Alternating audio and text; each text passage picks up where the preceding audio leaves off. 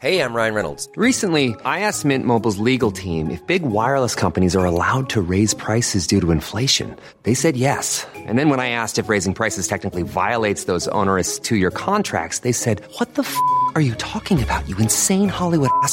So to recap, we're cutting the price of Mint Unlimited from $30 a month to just $15 a month. Give it a try at mintmobile.com/switch. $45 up front for 3 months plus taxes and fees. Promo rate for new customers for limited time. Unlimited more than 40 gigabytes per month. Slows full terms at mintmobile.com.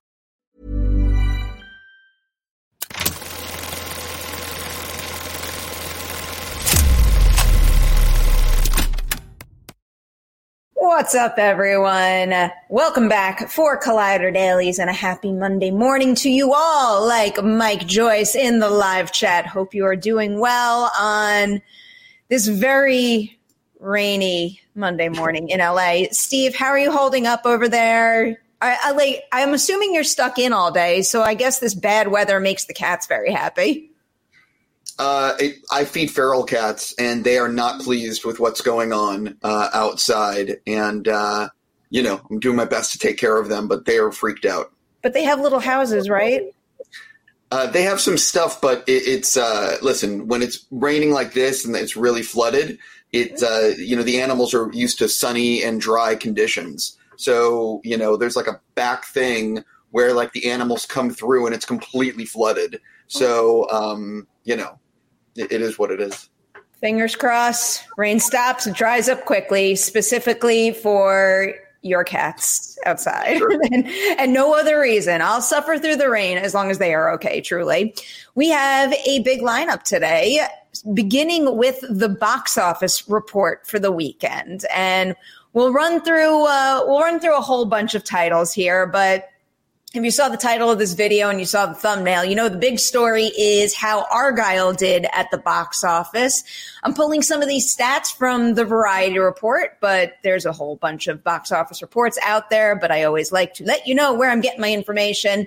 So Argylle is number one at the box office, but it only made $18 million for its opening weekend from a total of 3,605 theaters. This one, of course, is backed by Apple and distributed by Universal, and the reported production cost on the movie reported is $200 million. Variety also goes on to note that some things working against Argylle right now are negative reviews and also a lower audience score. The movie currently has a 35% on Rotten Tomatoes and a C+ on Cinema Score. As for its worldwide total, it took in $17.3 million from 78 international markets. So that brings the worldwide tally to $35.3 million. That is an alarming number to me, Steve. What do you think about how Argylle kicked off things at the box office?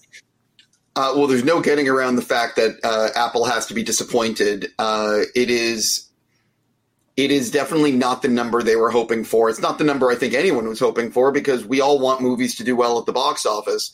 But I think you can attribute the 35 million worldwide to the reviews and the cinema score. I think the cinema score is a C+, which means audiences did not respond to it, and the reviews have not been good. And it just shows in this day and age the importance of good reviews and a good cinema score. I had fun with Argylle.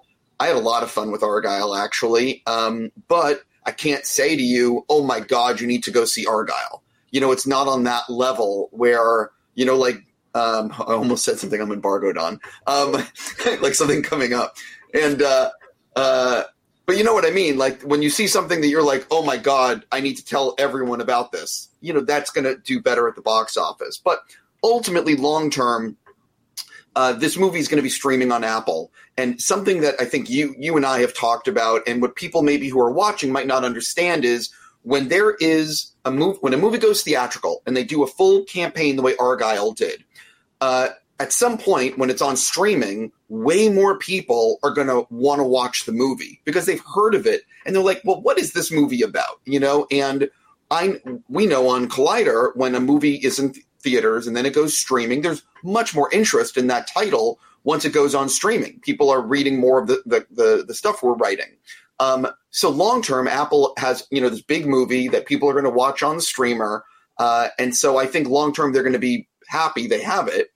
But, in the short term, when you compare it to Killers of the Flower Moon or Napoleon and the numbers those films made, it is a disappointment. So given your take on it, do you think that Argylle still has a chance to go on to become a trilogy as was originally planned? At this moment, no. Okay. I think that, I don't know. The movie has to do well in theaters, or for it to continue when it gets on Apple. If a ton of people are watching it, it becomes their number one movie, and Apple, and people are signing up for Apple to watch it, then maybe that can happen. But it also could be that down the road, Matthew Vaughn brings some of Argylle into Kingsman somehow, and he does, what I mean? You don't exactly know what's going to happen, but you can't make 35 million worldwide opening weekend and then think you can make a trilogy. Yeah. I have a feeling Argylle's road probably ends about here. I was reading another piece that Variety posted today about, I think they're calling it, a lingering debate about Apple's releases. And in particular, they bring up Killers of the Flower Moon, which made $156 million globally, and then Napoleon, which made $219 million globally. So those movies fell just short of or slightly eclipsed their $200 million price tags. And Variety goes on to say that's a problem given the studio split tickets with the ticket sales with the theaters. And on top of that, Apple also has to shoulder tens of millions in promotional costs, as well as distribution fees to Sony, Universal, and the other companies who are booking their movies in theaters. But then they do go on to note that Apple has a different business model. So the question then becomes, were those results, I love how they phrase this too, were those results good for streaming back tentpoles or terrible for mega budgeted films with renowned directors and notable stars? I feel go for it, Steve. I was going to say, I think Apple, when it's all said and done, they want to be able to have on the Apple homepage a picture of Martin Scorsese and Leonardo DiCaprio. They want to be able to show, Joaquin Phoenix and Ridley Scott. They want to show Henry Cavill and the cast. They want to be able to have these stars on the Apple homepage and being able to advertise Apple. So it's also you're spending money on branding, and also they're trying to build a streaming platform, but ultimately that's really not the streaming platform. I think is almost secondary to their prime business, which is selling iPads and computers and iPhones and services and the Apple Vision Pro. That's where they make their money. And this is all, ancillary. So it's sort of like Prime Video being, they're designed to try to sell you paper towels and cat food or whatever you're buying. And the Prime Video is like the add-on. Obviously they want it to be profitable and they want to make billions of dollars and all that, but they're just different business models than what Warner Brothers is doing, which is they need to make money in theaters. Yeah, there's no denying that it's a different business model, but, I have to imagine at some point the branding doesn't serve them especially well when they become known for releasing a steady stream of big budgeted box office failures. So I have to imagine that over the course of time, they're going to reassess their theatrical distribution model and figure out what works best for them. They just have the benefit of having extremely deep pockets and more time than others to figure that out. So hopefully they do. And, looking at Killers of the Flower Moon in particular, I mean, having a heavily nominated Oscar movie on their hands has to serve them and their branding quite well. So it'll be curious to see how they evolve their models after this. Yeah. And by the way, just to point out, Killers of the Flower Moon is up for a ton of awards, and it's something that a lot of people are talking about. And eventually that movie will be on Apple TV. So that's going to be something where if you have Apple TV and you've never seen the movie, you might want to watch it.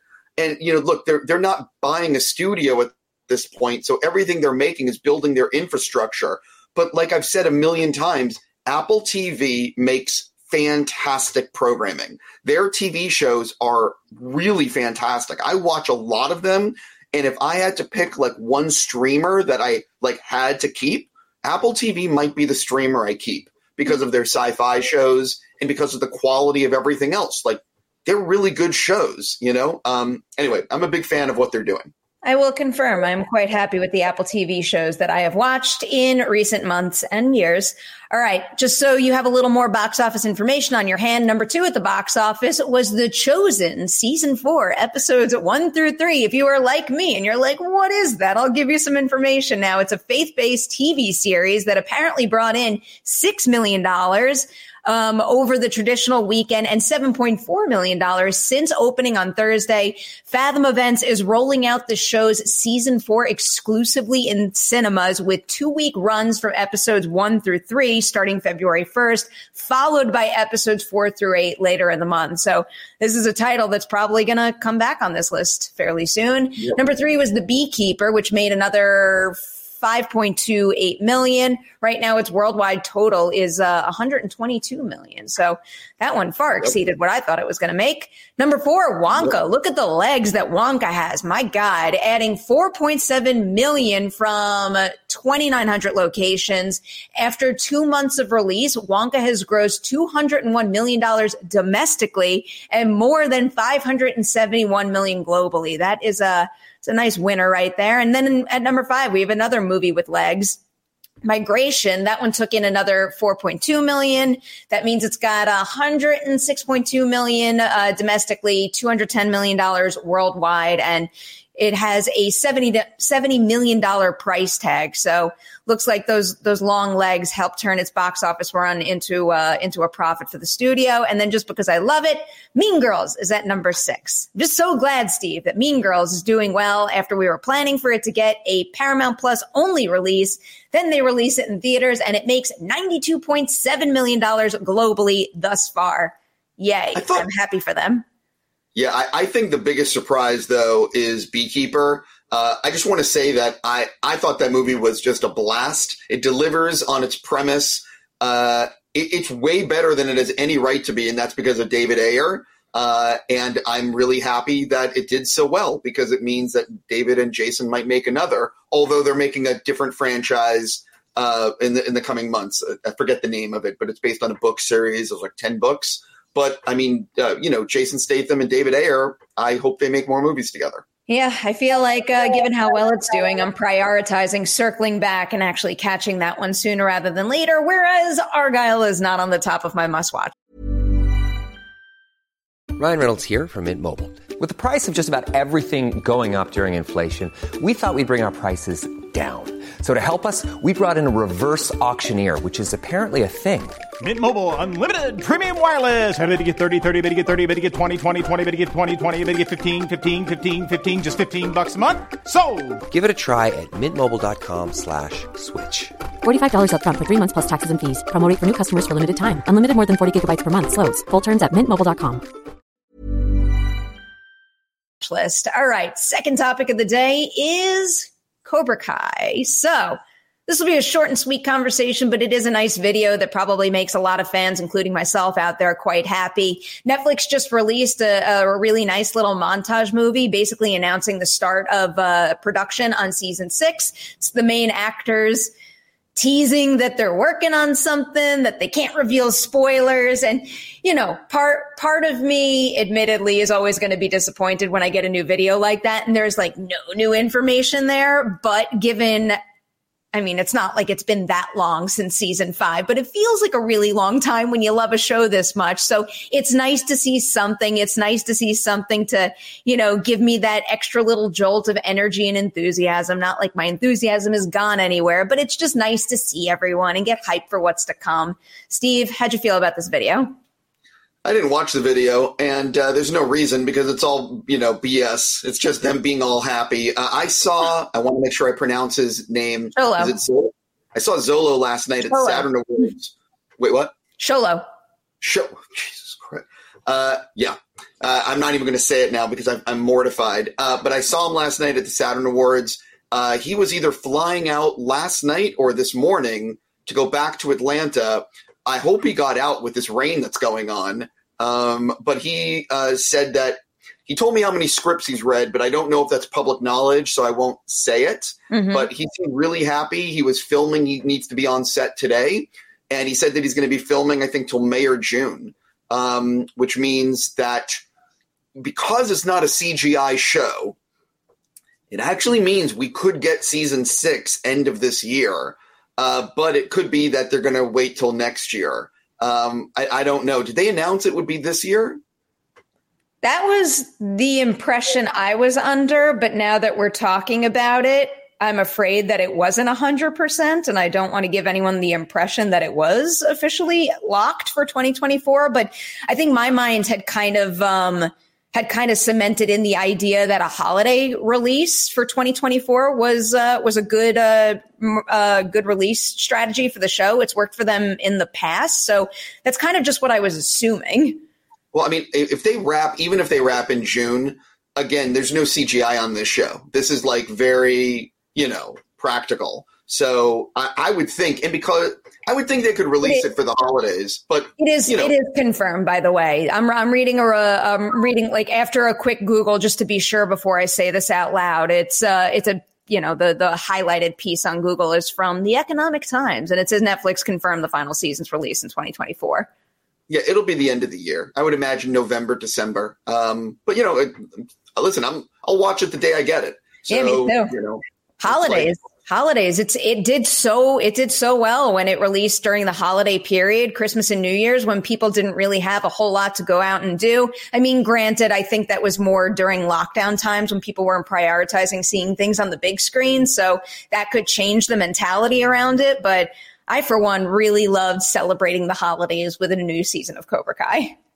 Yeah, the real issue is that I know they're making a new movie, and I don't know when it comes out. Is it supposed to be coming out this Christmas? Because I'm not ready for all these on-the-spot questions. Yeah, but because I don't know if you want to release a Cobra Kai movie and then season 6 at the same time.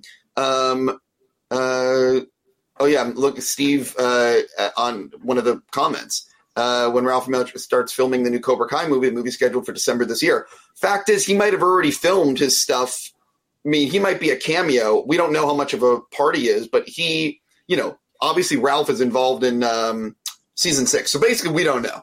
Like I'm saying, I don't know what's going to happen. But let's move on to the next thing. But a lot of Cobra Kai is coming. A lot of Cobra Kai, a lot of Karate Kid. I will never argue with that. All right, so our final topic of the day is just something fun. I just wanted to talk about what we watched over the weekend because I know I have something I'm very excited to blab about. Steve, what about you? Did you watch anything over the weekend that folks should check out themselves? Yeah, I am moderating some panels at the SCAD TV Fest in Atlanta starting Wednesday. I'm flying there tomorrow, assuming the rain lets me leave. And I'm moderating the My Adventures with Superman panel. So I binged that over the weekend, and a lot of people had told me how good it was, and they were all right. It is a fantastic Superman show. And the reason it's fantastic is they're doing stuff that hasn't really been done in the movies or TV with Superman, which is Superman, Lois, and Jimmy are all interns at the Daily Planet. Superman, Clark Kent, Superman, does not know his origin. He's figuring it out. So he doesn't know about Krypton. He doesn't know his heritage. He doesn't know about his powers. No one's told him. So he's figuring things out. Jonathan Kent is still alive. There's just a lot of things that are, as Mike K said, I agree. It's really, really well done. Like, I was really surprised, and the animation's cool. It's a great mix of comedy and action and romance. Thumbs up. I'm really happy to moderate. And then I did the Saturn Award. I watched some other stuff, but I also went to the Saturn Awards, and that was a lot of fun seeing everyone.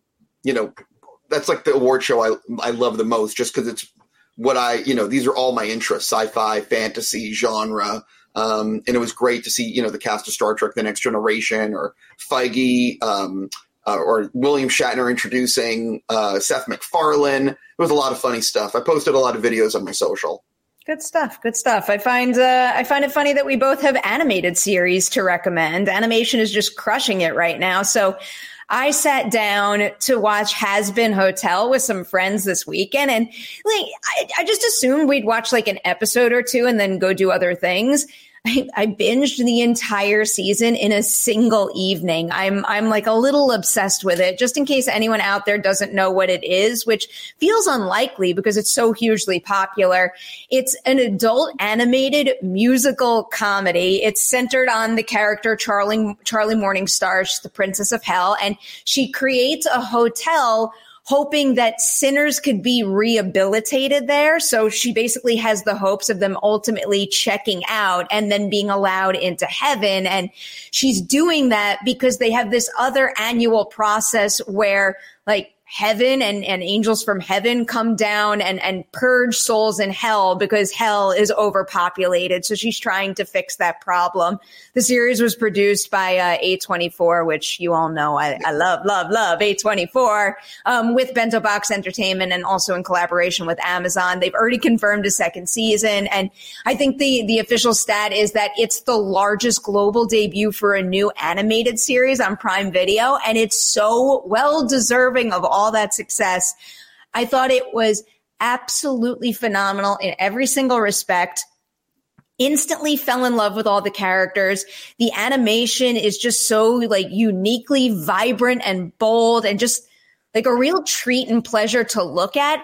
And let me tell you, Steve, those songs are A+ across the board. I have not stopped listening to the damn playlists. I have them all stuck in my head. I cannot wait for more.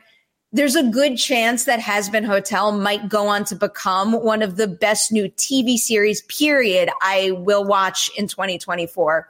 I just really thought the quality of the show was above and beyond. Cannot recommend it enough.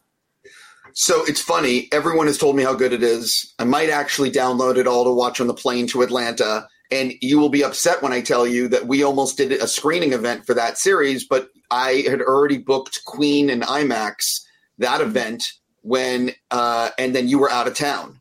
And it was one of those where we just, couldn't make it work. But Season 2, anyway. Steve. Season 2. Yeah. No, but Amazon has all been really like, you need to watch. And everyone I know has said you need to watch. So I think I'll be watching it on the flight. It's that good. It's that good. Seriously, like really, really exceptional animation, storytelling, and just like show making, period. I loved it. Before we go, Steve, is there anything you would like to promote, like the many, many screenings we have coming up?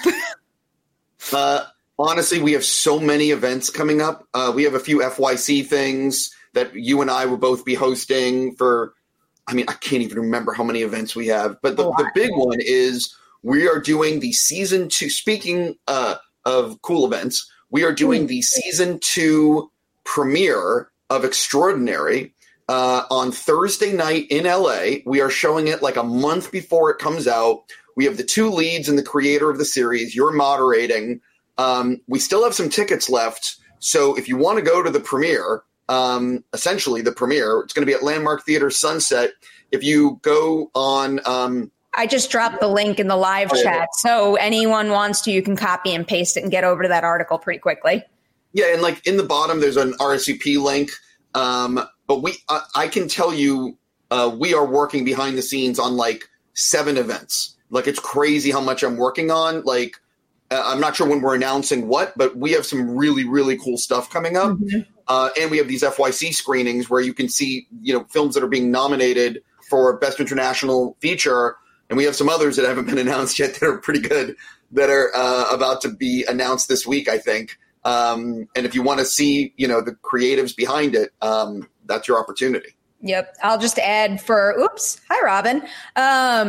For this one, for the Extraordinary event, if you haven't seen season 1, I'll tell you it's really good, and it's a very quick binge, and it's just delightful. It's a very smart concept, and I always like unique spins on the superhero genre, so I really appreciate the series. So you could binge it really quickly and then be ready to watch the season 2 premiere with us. So highly recommend that. And then the FYC one I'll promote is I'm moderating the Perfect Days one on Sunday with Landmark. So I highly recommend joining us for that as well. You could check out the Landmark website for tickets to that one, but it's going to be a lovely event.